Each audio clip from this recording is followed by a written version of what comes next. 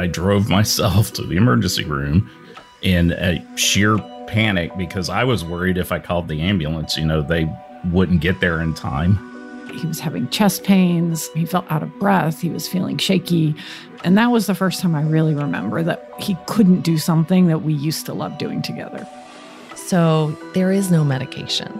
Some people can have pretty mild symptoms and other folks can, unfortunately die. Frankly, that was incredibly depressing. I'm dying here. Let's figure something else out. Let's try something else because I have no life here. How terrifying would it be to fight an unknown enemy, one you didn't recognize and didn't see coming? What if that enemy was coming from within, a disease that even doctors couldn't identify? Nearly half of all Americans suffer from some chronic illness, and many struggle for an accurate diagnosis. These are their stories. I'm Lauren Bright Pacheco, and this is Symptomatic.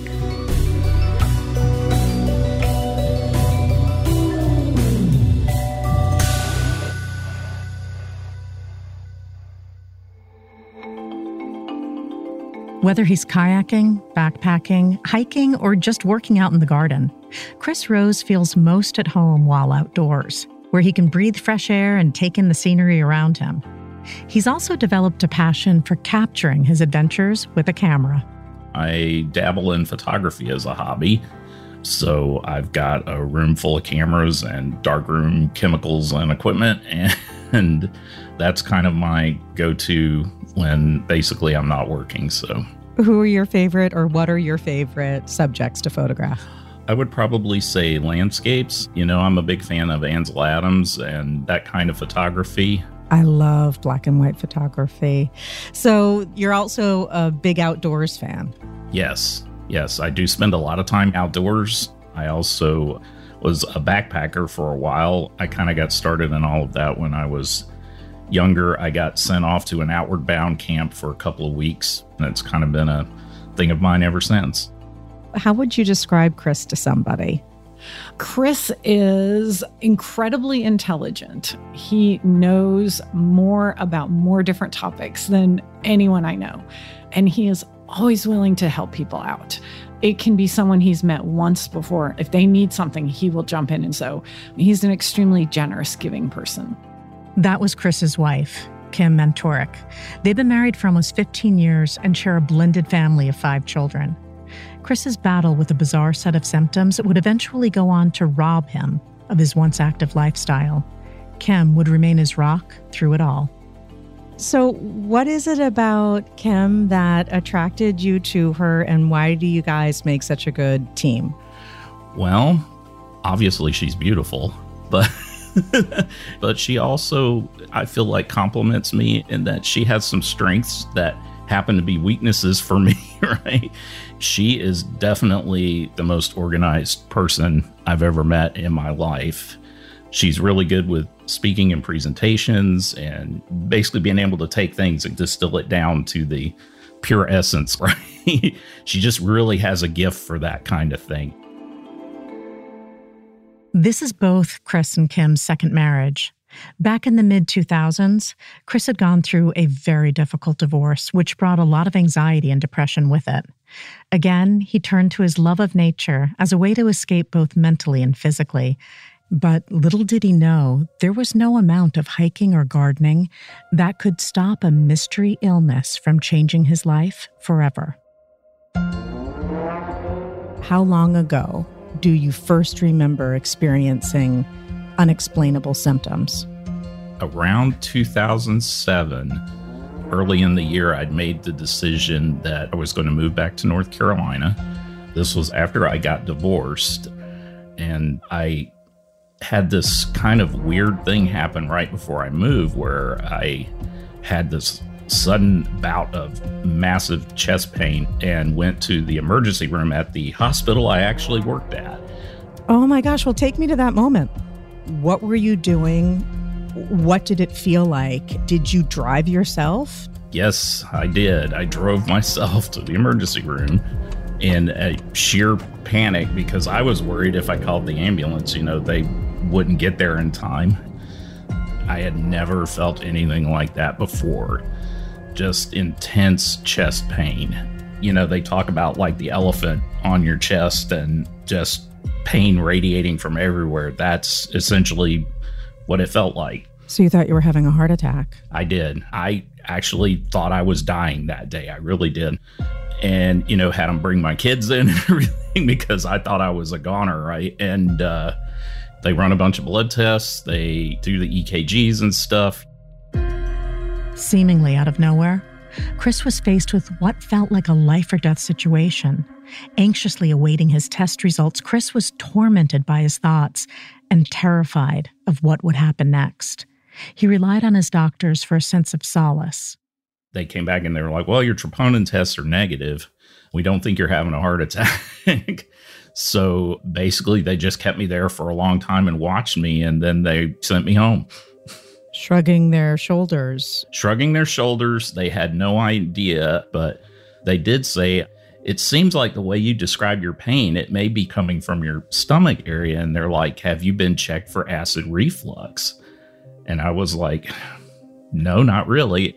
But I do remember having a lot of heartburn prior to this. So they're like, here, try this broad spectrum antibiotic for my digestive symptoms. Provided some temporary relief, Chris focused on his cross-country move and found ways to live with the bizarre pains in his abdomen. If I had pain, I was basically just kind of lay down, ignore it, take some Tums or whatever, and eventually it'll go away.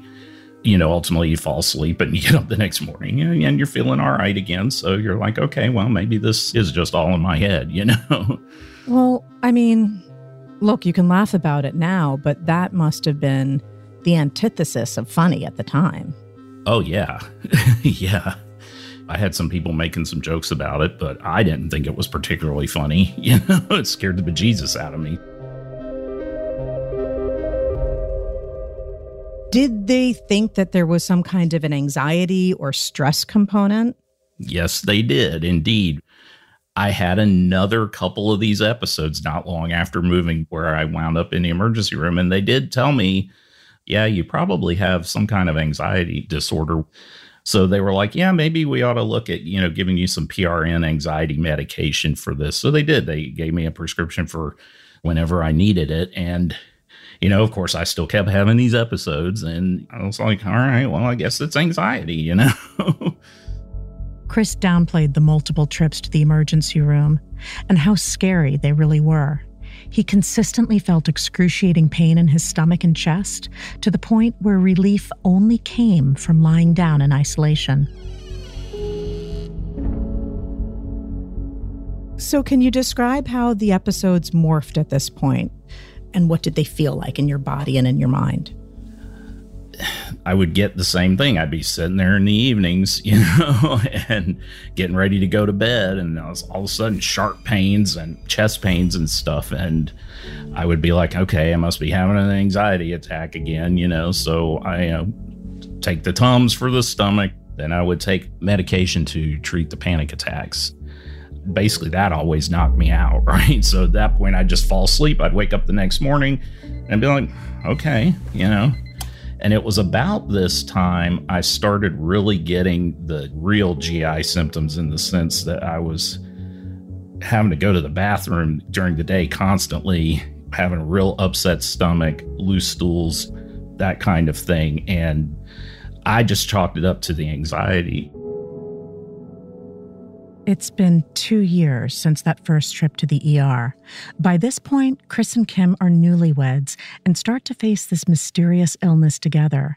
But even with Kim's support, Chris begins to struggle with day-to-day life. So you had bowel urgency. Oh, yeah. Yeah. And that has such a detrimental, debilitating impact on your life and your mind. I mean, how severe was it? And did you find yourself altering your schedule to accommodate? Yes. And it was one of those things as time went on. Obviously, we moved into the new house. It wasn't long after we moved in, I had some more of these emergency room episodes. And then the bowel part got a lot worse. it was getting to the point where I have to travel quite a bit for work, and I have to get in a car sometimes and drive out to these places in, rural areas and visit with clients, and not being able to get to a bathroom in time became a real ordeal, And I remember very distinctly the time where I felt like I was just at the end of my rope. I was running down Interstate 40 going to a client down towards Wilmington, and there's a long stretch there where there's just nothing. And then all of a sudden, out of nowhere, I had to go. And I literally had to peel tracks off the side of the highway, jump a fence, go hide under some trees, And I wound up having to leave my underpants in the woods there. And then I had to go hit a clothing store and buy a new pack of underwear and get cleaned up, so that I could go see my client. I mean, and it's crazy to have to live like that, right? It's terrifying, Terrifying, it's stressful, it's depressing, and then there is this element of shame because you don't want to admit to people that you have this weakness that we don't talk about often. The reality for some people that when they say they need to go to the bathroom, it's almost too late. Yes. And that impact on your daily life must have been so stressful, so overwhelming. Yes, it was debilitating. And at this point, I wasn't going places with my family out of fear of either the pain attacks coming back.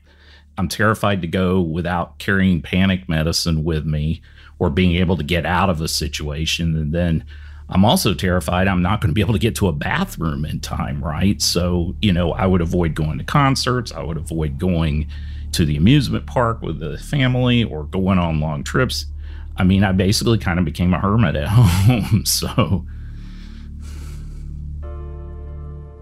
it's one of those things where it's hard to have a conversation about that. You don't want to tell your friends, like, I can't come out to dinner with you because I don't know if the bathroom is available. Like, it creates both a physical distance because you can't do things you want, and it also creates that psychological difference because you're not comfortable talking about what's going on with your friends because it's embarrassing. And so I think we saw a lot of withdrawal, both him and us as a couple. We just couldn't do as much as we wanted to do together. I kind of remember my mind at sometimes going to some dark places, where there was one point in time where I really did in my head just think, God, I wish I would just die and this would just be over, right? Because at the time I didn't feel like I really had a life. Chris's symptoms kept getting worse. He returned to the ER where doctors came up with a new theory about what was causing his condition. There was a doctor there and he's like, I have a hunch.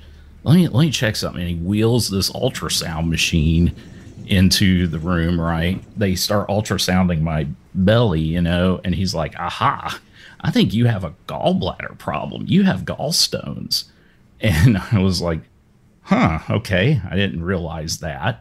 So for a while there, I'd kind of had hope because I thought, oh, wow, maybe we really have found this problem now. I'm at the point now I'll do anything to fix this.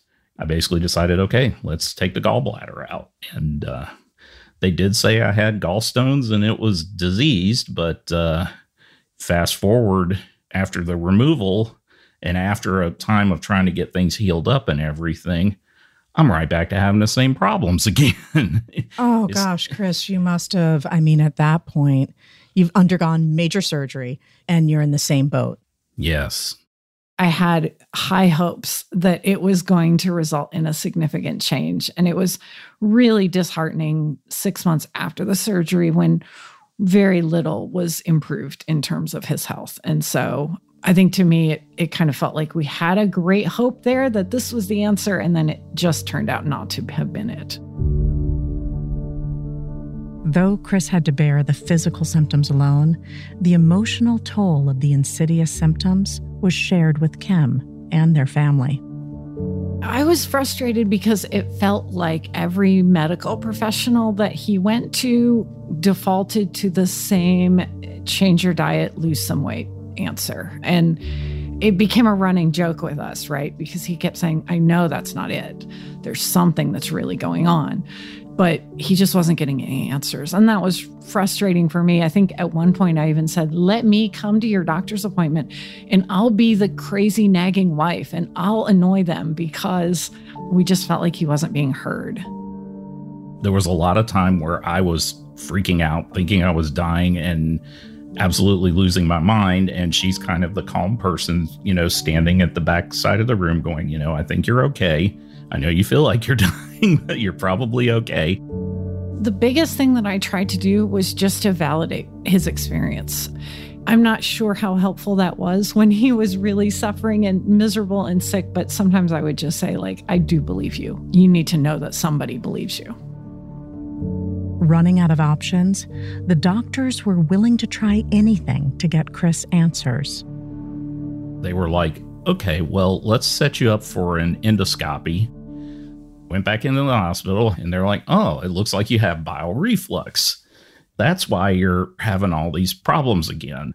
They put me on some medication for that, and I still wasn't getting any relief. Feeling increasingly hopeless, Chris worried his ongoing health issues would eventually drive even Kim away. Frankly, sometimes I thought maybe she would leave me, because, what I was turning into was kind of this super depressed, paranoid person that was starting to lose touch with reality a little bit. I was kind of hopeless at that point. So, Chris, that must have been so overwhelming. It was very overwhelming. It was very overwhelming. It had now been 10 years of agony and uncertainty for Chris. He had experienced the trauma of being rushed to the ER with excruciating chest pain, thinking his life would be cut short by a heart attack. He had seen countless doctors and specialists since then, but none of them could diagnose or treat his mysterious illness. Chris would soon become so desperate that he takes matters into his own hands. I was just so frustrated with the whole situation. I'm like, I'm dying here. Let's figure something else out. Let's try something else, because I have no life here. We'll be right back with Symptomatic, a medical mystery podcast. What are real people with psoriatic arthritis saying about Cosentyx? I had to do something. I started Cosentyx. I moved better because of Cosentyx. Cosentyx secukinumab is for adults with active psoriatic arthritis and is given as a 150 milligram dose. Don't use if you're allergic to Cosentyx. Before starting, get checked for TB. Serious allergic reactions, severe skin reactions that look like eczema, and an increased risk of infections, some fatal, have occurred. Cosentyx may lower ability to fight infections, so tell your doctor if you have an infection or symptoms like fevers, sweats, chills, muscle aches, or cough, had a vaccine or plan to, or if IBD symptoms develop or worsen. Learn more at Cosentyx.com or 1-844-COSENTYX. Don't wait. Ask your doctor about Cosentyx.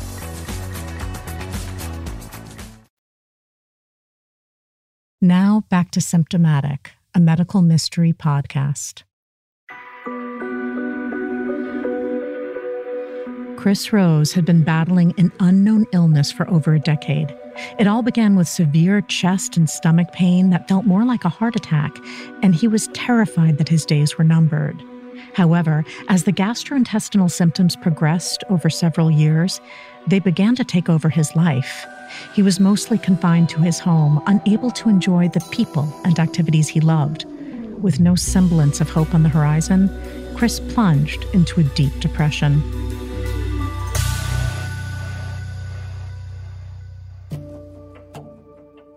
Kim, was there a time that really felt like rock bottom, where you were just worried or terrified? And what were your deepest fears? My biggest fear was that we would just spend the next 10 years finding out that it wasn't anything.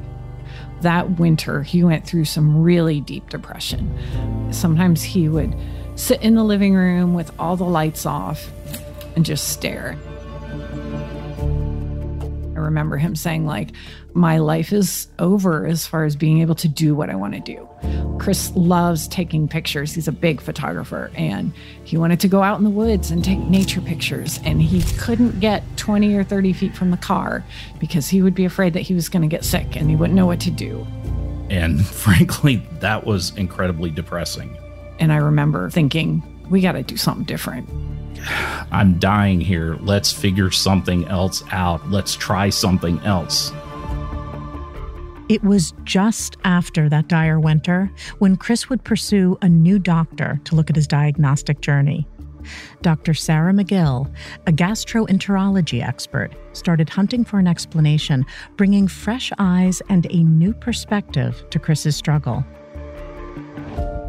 I had some ideas, but I remember him giving this story that is so typical, honestly, among people with irritable bowel syndrome. Like, they're having a lot of abdominal pain, they're having a lot of diarrhea, having to rush to the bathroom, having to think about where the bathroom is going to be.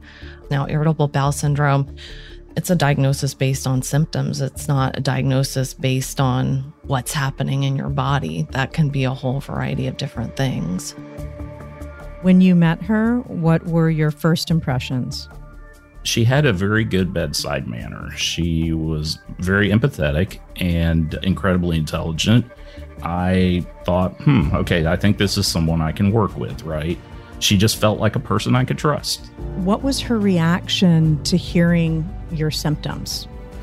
I think initially kind of thought it might just be IBS, which is something that runs in my family. And I really didn't want to hear that because I was like, oh, geez, I know there's nothing they can do about that. It just means you're going to be this way forever. So the first thing I believe you ordered was a colonoscopy with him?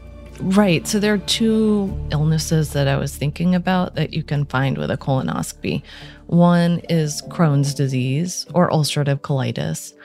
And then there's a disease called microscopic colitis, which causes a lot of diarrhea, but usually it won't cause abdominal pain. But that also we can diagnose with a colonoscopy. I mean, everything came back fine, and I didn't have any of the other symptoms. And then they also did tests for like celiac disease and food allergies and stuff, but nothing ever came back. Remaining hopeful and realistic about the continued search for answers, Chris was able to reclaim his love for the outdoors and nature.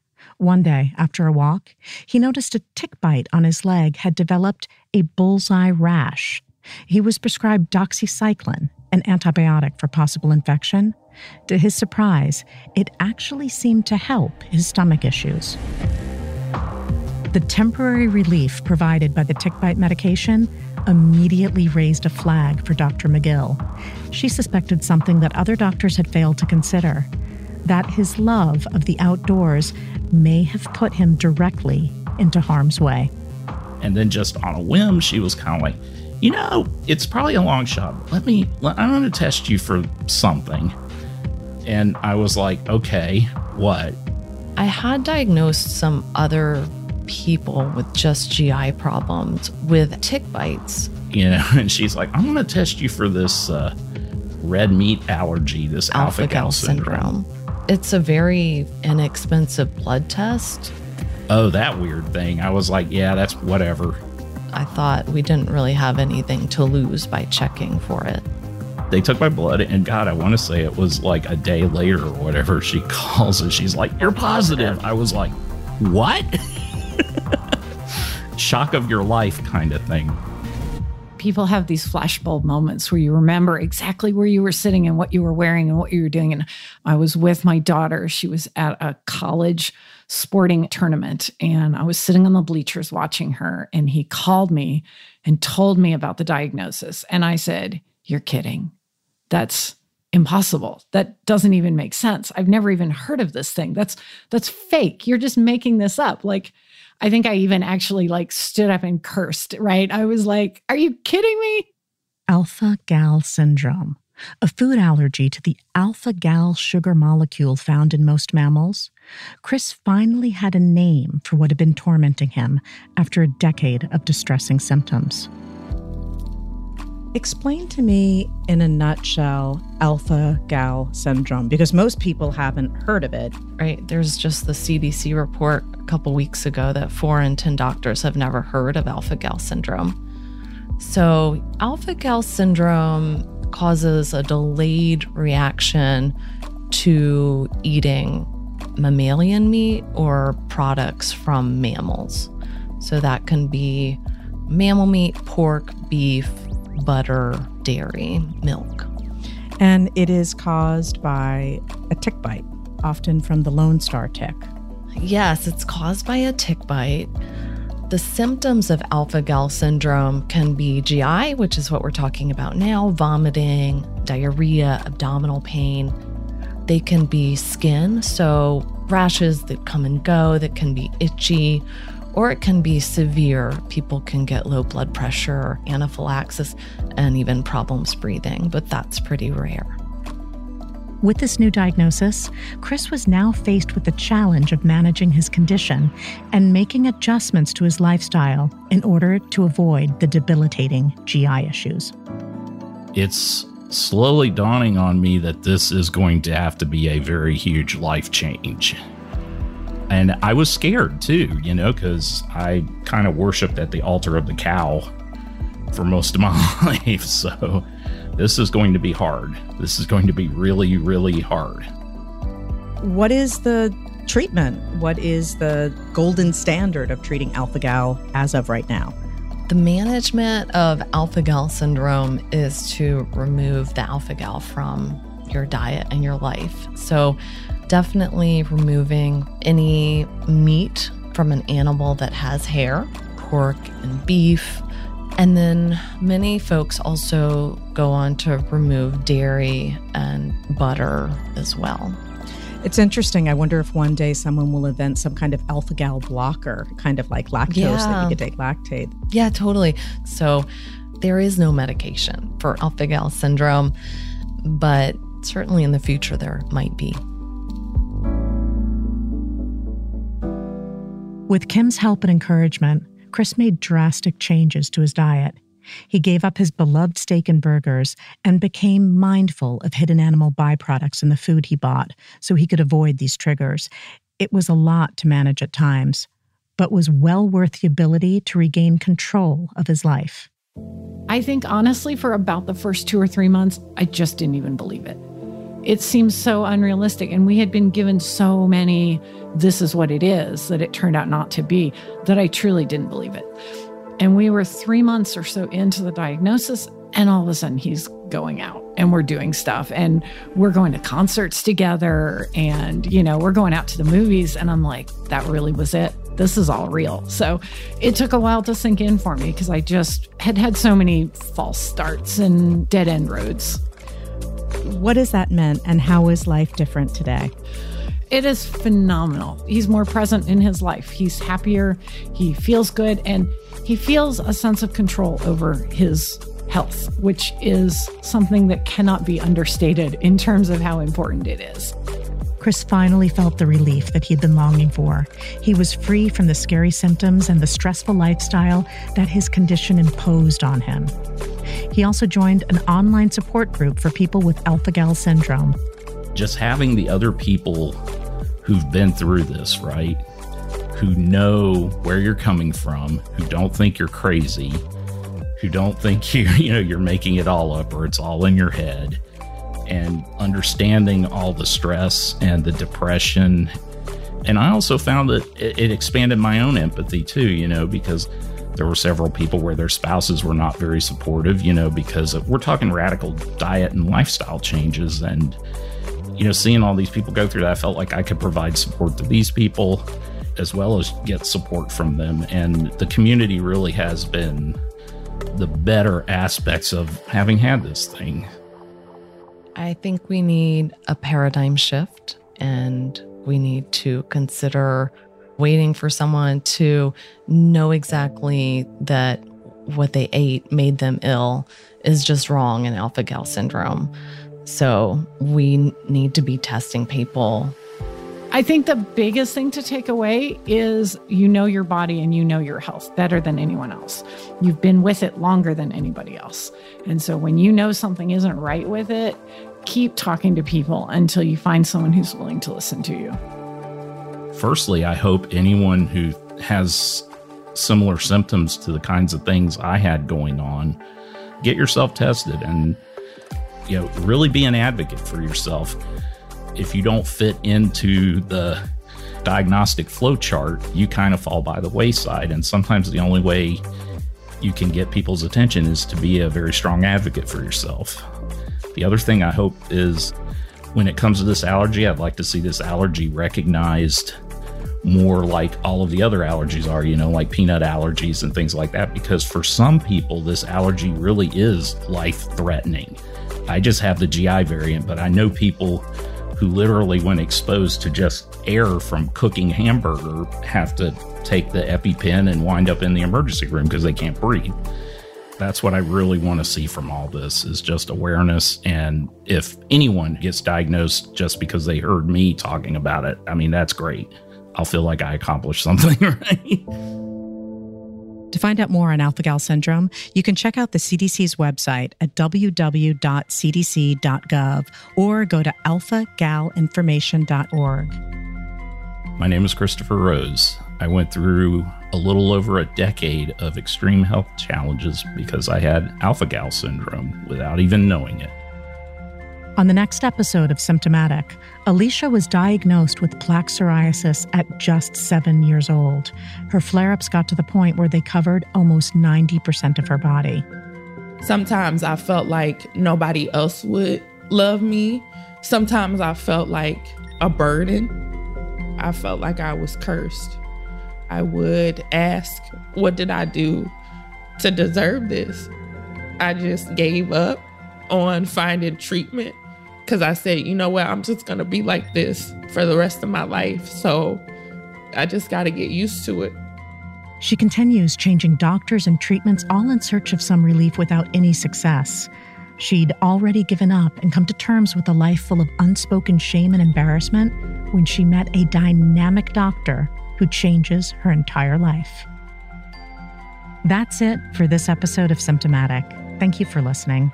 What did you think of this episode? We would love to hear from you. Send us your thoughts or share a medical mystery of your own at symptomatic@iheartmedia.com.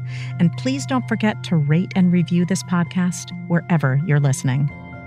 Symptomatic, a medical mystery podcast, is a production of Ruby Studio from iHeartMedia. Our show is hosted by me, Lauren Bright Pacheco. Executive producers are Matt Romano and myself. Our EP of post-production is James Foster. Our producers are Sierra Kaiser and John Irwin, and this episode was researched by Diana Davis.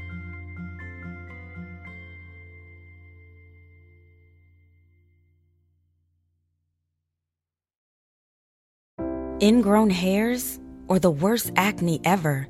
That's what I thought it was until I saw the right dermatologist and found out it was hidradenitis suppurativa, or HS. HS may be recurring with painful bumps, boils, or sores in areas of your body where skin rubs against skin, like armpits, under the breasts, groin area, or inner thighs. Think your skin symptoms could be HS? Go to uncoverhs.com and take the quiz. Sponsored by Novartis.